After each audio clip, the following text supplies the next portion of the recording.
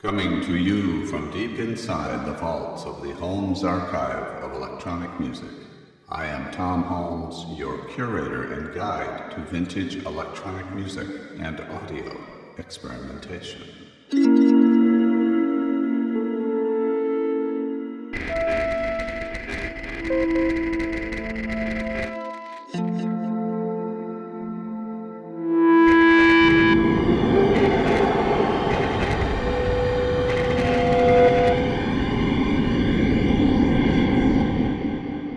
This episode, Symphonic Rock with electronic keyboards.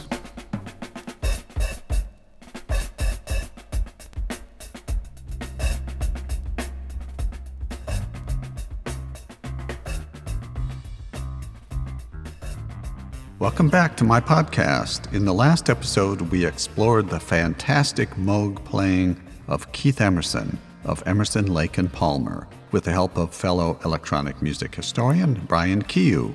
Emerson's playing drew upon his experience in classical music, among other idioms. Brian walked us through some pivotal performances by Emerson, and I encourage you to give a listen to that show if you haven't already. Continuing on that theme, I thought it would be fun to spend this episode featuring examples of other symphonic rock that featured synthesizers and electronic keyboards. I've combed through my archives for interesting and sometimes obscure examples of progressive rock that combined classical stylings and featured electronic keyboards. The playlist for this episode features details on the instrumentation for each of these recordings, but I want to take a few moments and talk through each selection. The tracks I'm going to play are from a few well-known names, such as ELP, the Alan Parsons Project, and King Crimson, but also include works from individuals and lesser-known groups. Whether they are obscure or not, each of these recordings has made it into my collection because of the instrumentation involved in making the record, not the relative popularity of the music. I hope that once you hear these tracks, even some of the least familiar tracks from the big names, you will be motivated to explore each artist more fully. I will feature 11 tracks in this episode. The first is another piece by Emerson, Lake and Palmer. It's called Trilogy from 1972. ELP really set the gold standard for this kind of music, so I think it's fitting that we open with them. After Trilogy, we listen to a great track from Patrick Moraz on his first solo album. The track is called The Conflict, and it was released in 1978. Moraz is the Swiss keyboard player who replaced Rick Wakeman in Yes for several years. This album came out at the conclusion of that stint. On this work, Moraz uses many interesting keyboards, so many that it makes it difficult to identify some of them in the multi-track mix. But you'll probably note the presence of the Mini Moog, Poly Moog, Oberheim 8-voice customized synthesizer, and maybe the Yamaha CS80, a keyboard favorite of Vangelis. The next track is from King Crimson's third album, released in 1970. I wanted to include this for the great mellotron sound played by Robert Fripp.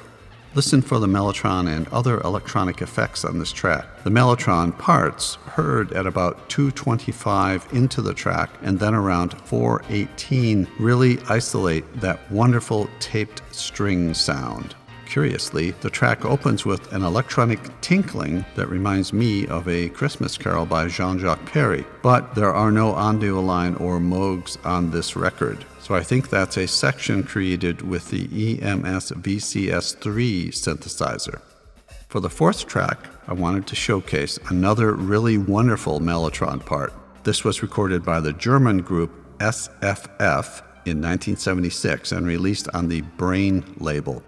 Called Sundrops, the mellotron is most prominent during the first minute of the track, after which a Moog string ensemble takes over, which blends into a Mini Moog part. The next track is by classical guitarist Linda Cohen, who recorded an album with electronic accompaniment called Lake of Light in 1973. This track is Nouveau Riche. It features several well-known Philadelphian electronic musicians from that time, Jeff Kane, Craig Anderton, and Charles Cohen, among others. Each provides some dazzling but tasteful sounds using such things as a theremin, mini Moog, and homemade devices, such as the polytonic modulator. For the sixth track, I found an early solo release by composer James Newton Howard. He is best known for his music for television and the movies, but before that, he produced this self-titled album for piano and synthesizer. I think he's using an ARP Odyssey for this track that's called 6 Bs from 1974. Track 7 is by The Pink Mice, another German artist for which Rainer Hecht did the arrangements and played most of the instruments, if not all of them. The album is called In Synthesizer Sound and is from 1973. This admittedly goes more for the pop classical sound, but the energy is sufficiently infectious and the music played with such gusto that I think you should hear it. I believe you can hear the Mini Moog and ARP Odyssey on this track. Track 8 features 2 tracks by the UK group Seventh Wave. The first is Skyscraper and is blended with Metropolis from the 1973 album Things to Come. This album is a veritable mashup of synthesizers by Moog, ARP, and EMS, plus the clavinet and the mellotron. I don't think they have any guitars on this album, so that guitar-like fuzz sound is probably one of the synthesizers. Seventh Wave is followed by a track by Symphonic Slam. The track is called Universe and is from the self-titled album by this US-Canadian group. The leader of the group was Timo Lane, born in Finland and who played an instrument called the polyphonic guitar synthesizer, which was a $10,000 guitar synthesizer prototype made by 360 Systems. This guitar synthesizer dedicated a synthesizer voice to each of the 6 strings. On this track, it is mixed with keyboard synthesizers, but listen for the gradual build of the guitar synth, string by string, during the first 2 minutes of this song. For the final 2 tracks, I am playing some music from the Alan Parsons Project production of I, Robot. Parsons has been known for his musical adaptations of famous works of literature. We'll first hear the track called I, Robot, an overture of sorts, introducing the entire work. After that, I'll play Nucleus, a fascinating work that features an instrument called the Projectron, which was a mellotron-like keyboard built by Parsons. It was a 24-track tape device with each playback channel addressable by a key on the organ-like keyboard. Parsons could easily switch out the sounds for whatever effects he wanted and play them repeatedly as a sound loop. I think this was used extensively on the second track I'm playing called Nucleus, not only for the sound effects that open the piece, you can hear the beginning and ends of the repeated loops of sound, but perhaps also for some of the rest of the work and its repeated phrasings. With that, let's begin this set of symphonic rock with synthesizers.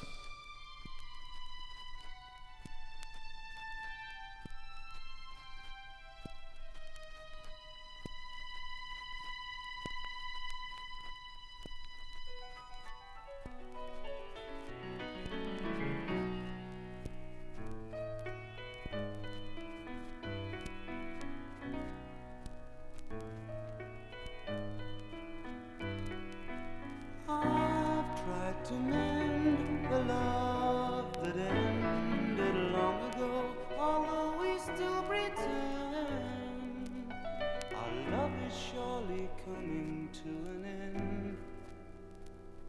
Don't waste the time, you've got to love again. We tried to lie, but you and I know better than to let each other lie. The thought of lying to you makes me cry, counting up the time that's passed us by. I've sent this letter hoping it will reach your hand, and if it does, I hope that you will understand that I must leave in a while. And though I smile, you know the smile is only there to hide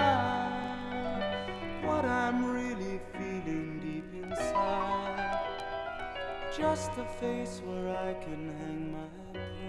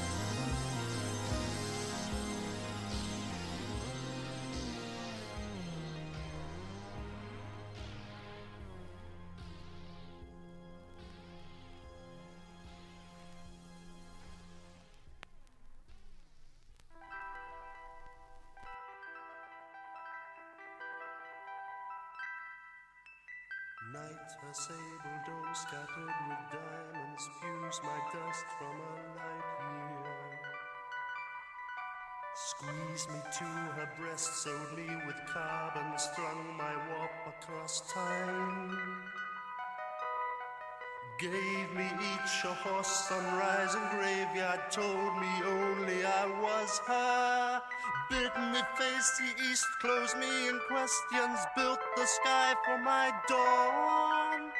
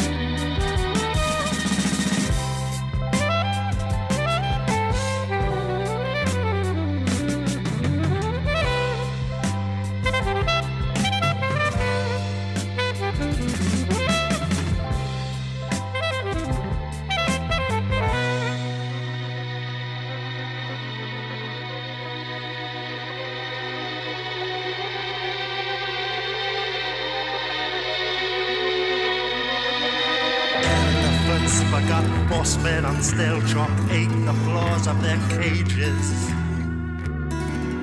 Strongmen lost their hair, paybocks collapsed, and lions sharpened their teeth.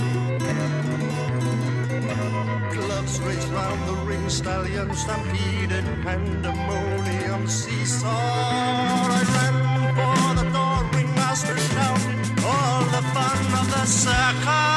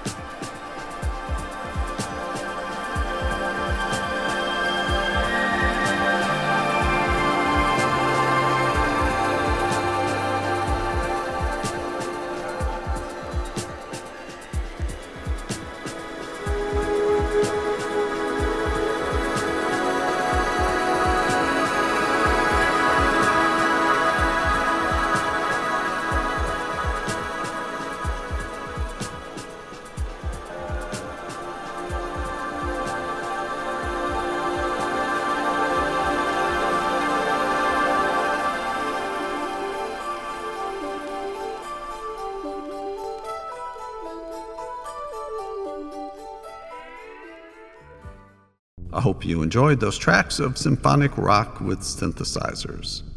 Please see the podcast website for a complete playlist and associated links for this episode. If you would like to know more about the history of electronic music, please read my book, Electronic and Experimental Music, 6th edition, published by Routledge. Now for the archive mix, in which I play 2 songs at the same time to see what happens. This time around, we'll match up another track by Symphonic Slam called Summer Rain with a little dance track by Giorgio Moroder, his version of A Whiter Shade of Pale.